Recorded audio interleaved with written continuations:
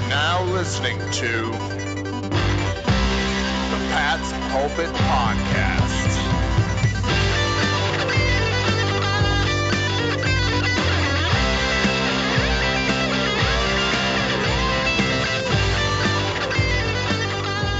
All right. Hello, everybody, and welcome to the Pat's Pulpit Podcast. Back from the bye week with a nice win, the Patriots are, as am I, Alex Shane, here with Rich Hill on the Pat's Pulpit Podcast. Rich, happy Victory Tuesday. It's wonderful. It's wonderful. The Patriots are 9-1. They're coming off a victory, a revenge victory against the Philadelphia Eagles. It can't get better than that, right? I mean, it's not the best performance I've ever seen, but there's almost nothing to complain about. Well, there's a lot to complain about, Rich, because we're Patriots fans. And when you're a Patriots fan, 9-1 and the number one seed in the NFL isn't even close to good enough. It's got to be a certain way by a certain number of points. They have to look a certain way doing it. And if they don't do all of those things, check all those boxes, it's a complete disaster. But before we get to the complete dumpster fire that is the 2019 Patriots sitting at 9-1, let's go around the league real quick because this is one of those weeks, Rich Hill, where nothing really shook out the way we'd like it to in the Patriots' favor. Every team that could have lost and given the Patriots some more leeway atop the AFC ended up winning, screwing us over. Even the Jets beat the lowly Washington Redskins. I feel like every game in the AFC that was meaningful for the Patriots didn't go our way. Yeah, well, I mean, I would consider the Jets' victory absolutely going the Patriots' way because I would love for them to have terrible draft position because they are not making the playoffs. But you're right. I mean, this is kind of a reversion from last week where it felt like every single game went the Patriots' direction. And the notable ones, I would say, are that the Ravens absolutely shellacked the Houston Texans to the point where, the Patriots should be the favorite in the AFC, but the Ravens are definitely a 1B. You know, they are very, very close to New England in terms of dominance. They are on fire on offense, on fire on defense. And, Alec, when you see this Ravens team, does it remind you a bit with their fearlessness of those early 2010s Ravens that would come on the road to Gillette and have their way? Actually, no, it doesn't, because there's really nothing that I've seen from Baltimore of years past that can even come close to what Lamar Jackson's doing right now. It's a completely new offense. Joe Flacco made his bread and butter on deep sideline passes that were caught by Torrey Smith or Anquan Bolden or drew a PI call.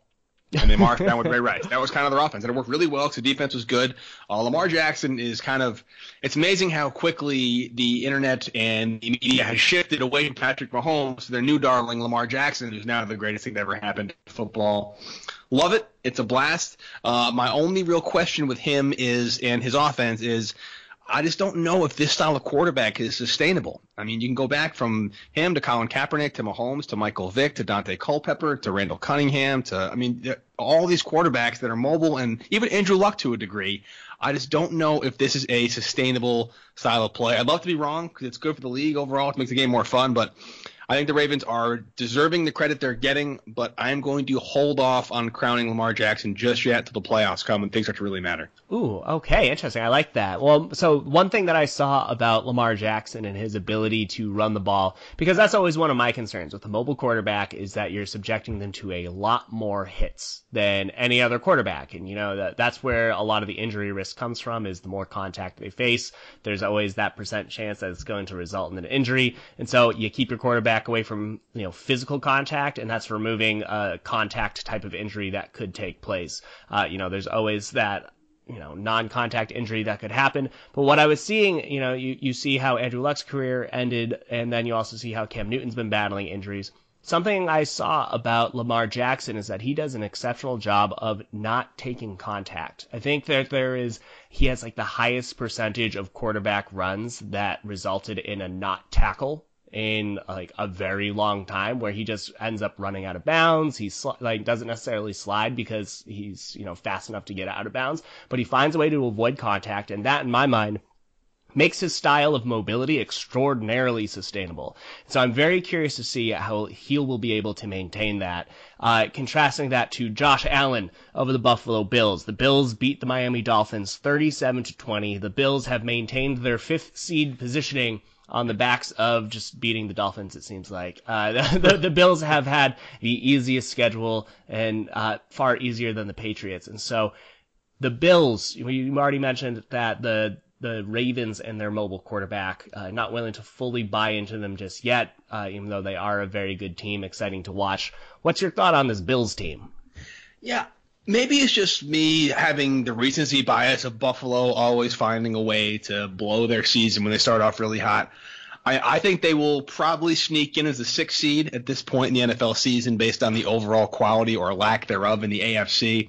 But I see them as a wild card weekend elimination, and anything on that would be a huge upset. I just don't think they're a team that scares anybody, you know? Yeah, no, I agree with that. I mean, they're 7-3, so they are sitting well enough in the rankings, but you have the Texans and or the Colts, whichever team does not win the AFC South is in prime position to get the other wild card position. And then you have the Oakland Raiders, who are a surprisingly good team this year. They've faced a lot of adversity, and they've been highly competitive. They're really coming on strongly as of late. And in a head-to-head, I don't know if I would take the Bills over any of those 3 teams, but fortunately for Buffalo, they are in a position where they have that edge in the games. So I don't want to count them out just yet, but I think that the Patriots game against the Buffalo Bills in Week 16, the second to last game of the regular season, could either make or break the Buffalo Bills' postseason hopes. Rich, do you think by Week 16 the Patriots will have a 1 seed locked up if you had to put in your crystal ball?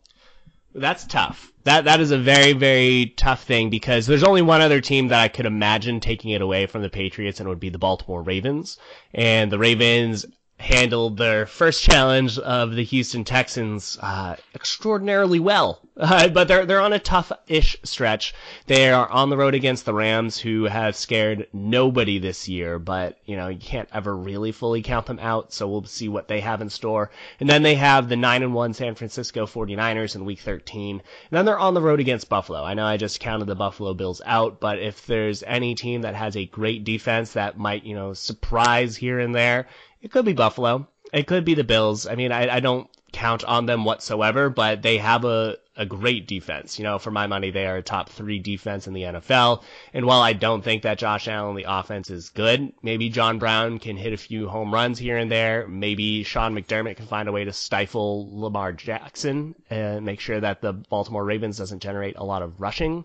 And maybe they'll have some success doing that. So, the only way I can envision the Patriots having the first seed locked up by Week 16 would be if the Ravens drop their next 2, and I find that highly unlikely.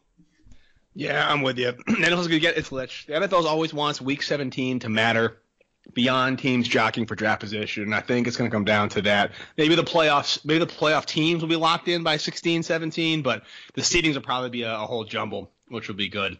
One team that will very much be in the NFC picture, I think, is the Philadelphia Eagles, despite the fact that they lost to the Patriots yesterday to a whopping score of 17-10.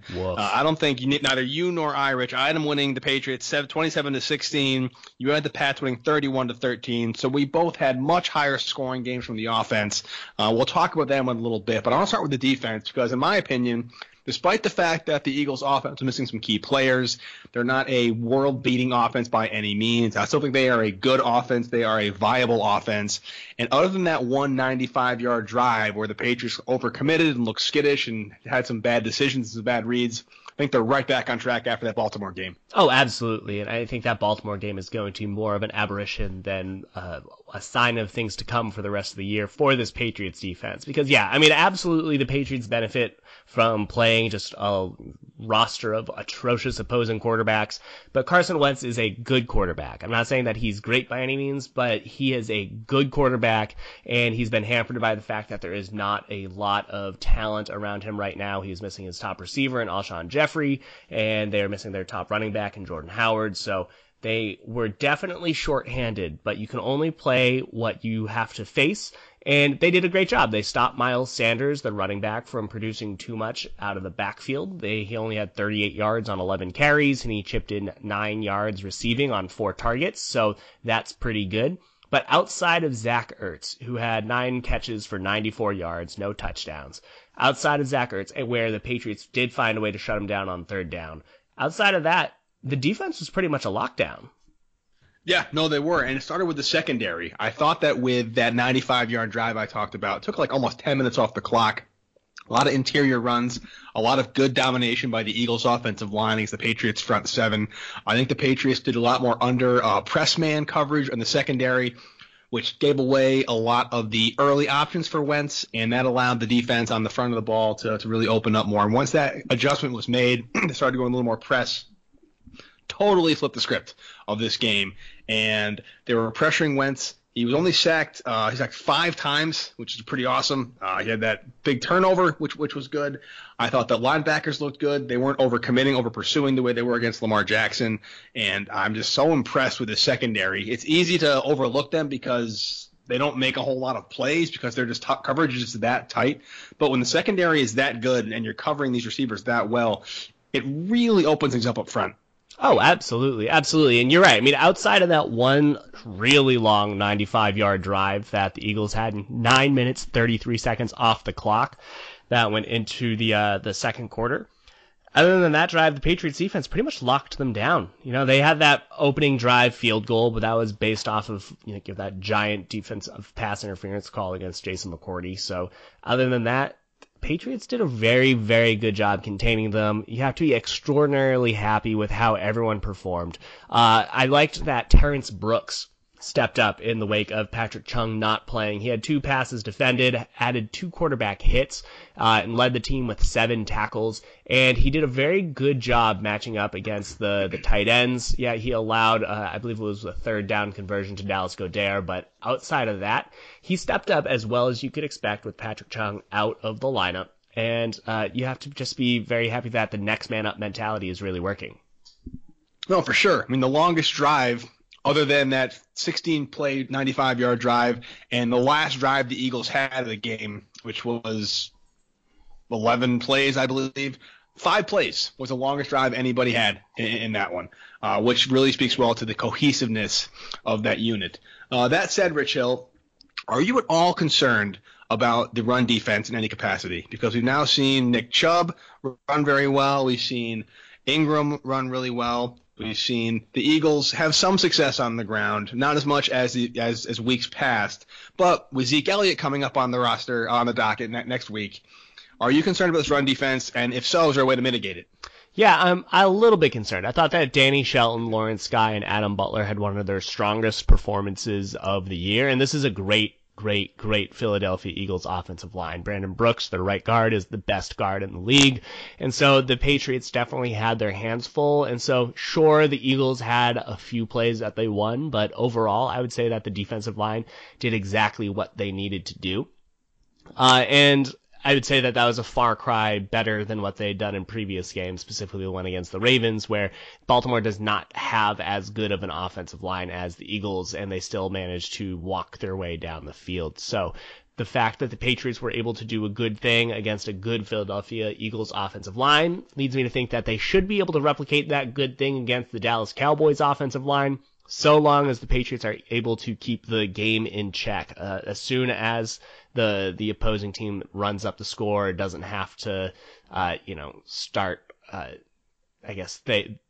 long as the other team is dictating what is happening for them, where the Patriots aren't able to take away the run or take away the pass, whichever it may be.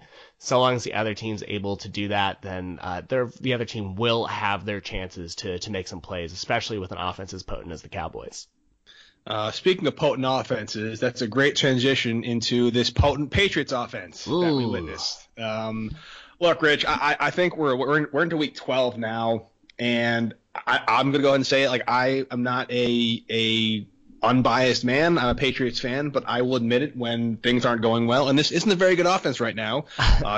Tom Brady's not playing that well, and I don't know about you, but I am not of the opinion that Isaiah Wynn's going to come back, get inserted at left tackle, and everything's going to be magically fine. Convince me otherwise, but I just don't see it.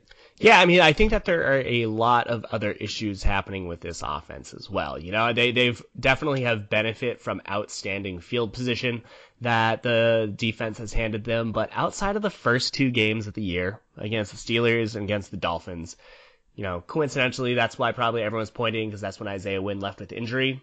But other than those first 2 games, this has been just a average offense, if not slightly below average. You can't really count on them to carry this team outside of the fact that they're fortunate enough that the defense is able to put them in a position to force a turnover and get some free field goals out of it without the offense actually accomplishing anything. So if Isaiah Wynn returns, what does that mean for this offense? It means that Isaiah Wynn gets to line up next to Joe Thuney, and that means that Joe Thuney no longer has to help Marshall Newhouse, who has been very not good for this offense. I mean, he's stepped in middle of the year, picking it up on the fly, doing as best as he can, but he has notably been one of the more difficult offensive tackles to watch of the Brady tenure. And so if Isaiah Wynn returns and he's as good as he was at the start of the year, then Joe Thuney no longer has to help Isaiah Wynn as much on the end, and he can focus his attention on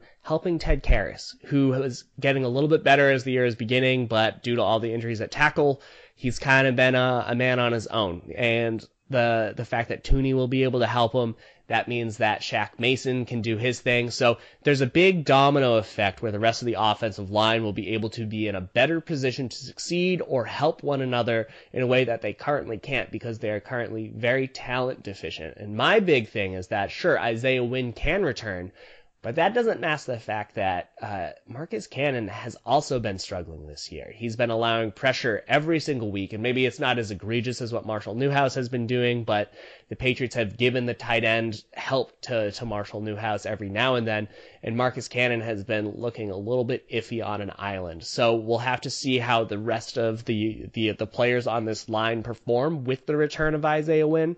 But I think it's going to be a positive, absolutely. But I don't think that by any means he's going to save the offense.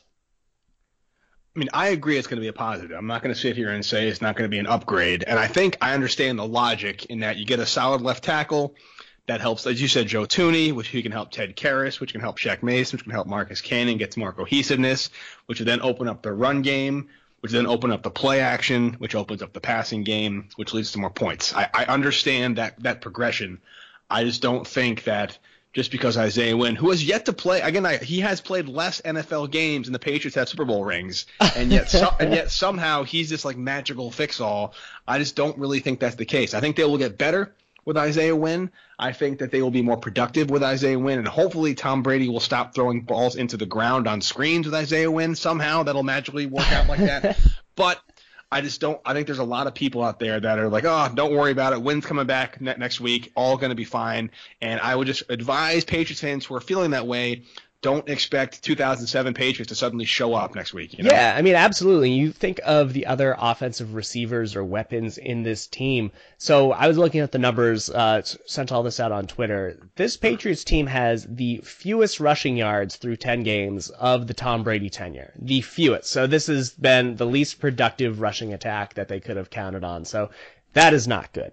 Then looking at the tight end position, there's only been 1 year with worse tight end production than this year through 10 games, and that was 2001. And I don't think that the tight end position really even existed at that point in time. So the Patriots have had no production from the running backs, no productions from their tight ends, and then you look at their wide receivers outside of Julian Edelman, who has 100 targets on the year so far. He has been carrying this entire offense. Outside of Edelman, the number 2 receiver is Philip Dorsett. I mean, he has 353 yards from scrimmage, so that's like solid and fine, but in any good offense, Dorsett should be your number 3 option. So hopefully N'Keal Harry can continue to develop, but I'm not expecting the offense to turn around in N'Keal Harry's second game. And then you have Mohamed Sanu, who I think is a good number 2 option, but again, he's been with the team for how long? Less than a month? I can't imagine that that's going to turn around the offense either. There will continue to be growing pains in my mind for the next 3 to 4 games, and then maybe in the last couple of weeks of the season, we'll finally get a sense of what this Patriots offense will look like just in time for the playoffs. Speaking of playoffs, Rich Hill, here's the good news. If you are a younger Patriots fan, or if you're a Patriots fan who just simply weren't alive, or you were like 3 years old in the early 2000s and you're listening to this podcast, you probably don't remember much about those teams. And there's a lot of parallels between the 03 Patriots, even the 01 Patriots, and this unit here in 2019. Very good defense, kept games close, scored points on special teams and defensive turnovers, and an offense that was good enough to score points and not make too many mistakes and keep it competitive. And the 01 team won Super Bowl. The 03 team won a Super Bowl. The 04 team's offense is actually pretty good, so I'm not going to lump them in there with that. But 01 and 03, not offensive powerhouses, great defenses led by a smart, efficient quarterback. And I think that's a little more what we're seeing in this iteration of the Patriots in 2019. We're just so used to the 2007, 2011, 2014 units where they're just scoring points at will and they have deep passes and Gronkowski's truck-sticking guys that we've become so spoiled with that a efficient offense isn't really good enough for us. And as long as this defense can keep playing at elite levels, what we're seeing and what we saw against the Eagles, in my opinion, is more than enough to make a very deep playoff run. Oh, absolutely. And kind of one closing note on that is with that 2003 Patriots team, they played the Dallas Cowboys on November 16th that year. That final score, 12-0. All right. So here's to another game like that, which we will be breaking down on our Thursday podcast, Alec. But you're absolutely right. I really like that take. This is a Patriots team that knows how to win because they have such institutional knowledge from all of their deep playoff runs. They have the best defense of the Bill Belichick era, of the entire league. They are incredible. And they have like a solid offense, you know, as in like they are average. And I'm not saying that they're like good. They're like solidly average. And I just look at that 2015 Denver Broncos team where they also had an incredible defense, just like the Patriots. And then they had an absolute nobody at quarterback by the name of Peyton Manning, who could not throw the ball more than 5 yards down the field. And they still managed to win the Super Bowl. And I'm looking at this Patriots team and saying, this defense is just as good, and the offense is better. So why can't the Patriots do that too? Indeed. And all that matters at the end of the day is wins and losses. Everyone's favorite reporter, Rob Parker, says it. Sports is a short menu. Wins and losses. The Patriots have won 9 games. They've lost 1. They're the 1 seed in the AFC. It's all good. Absolutely. And we'll be breaking down Patriots against Cowboys later this week. And Alec, do you have any final thoughts on week 11 of the NFL season?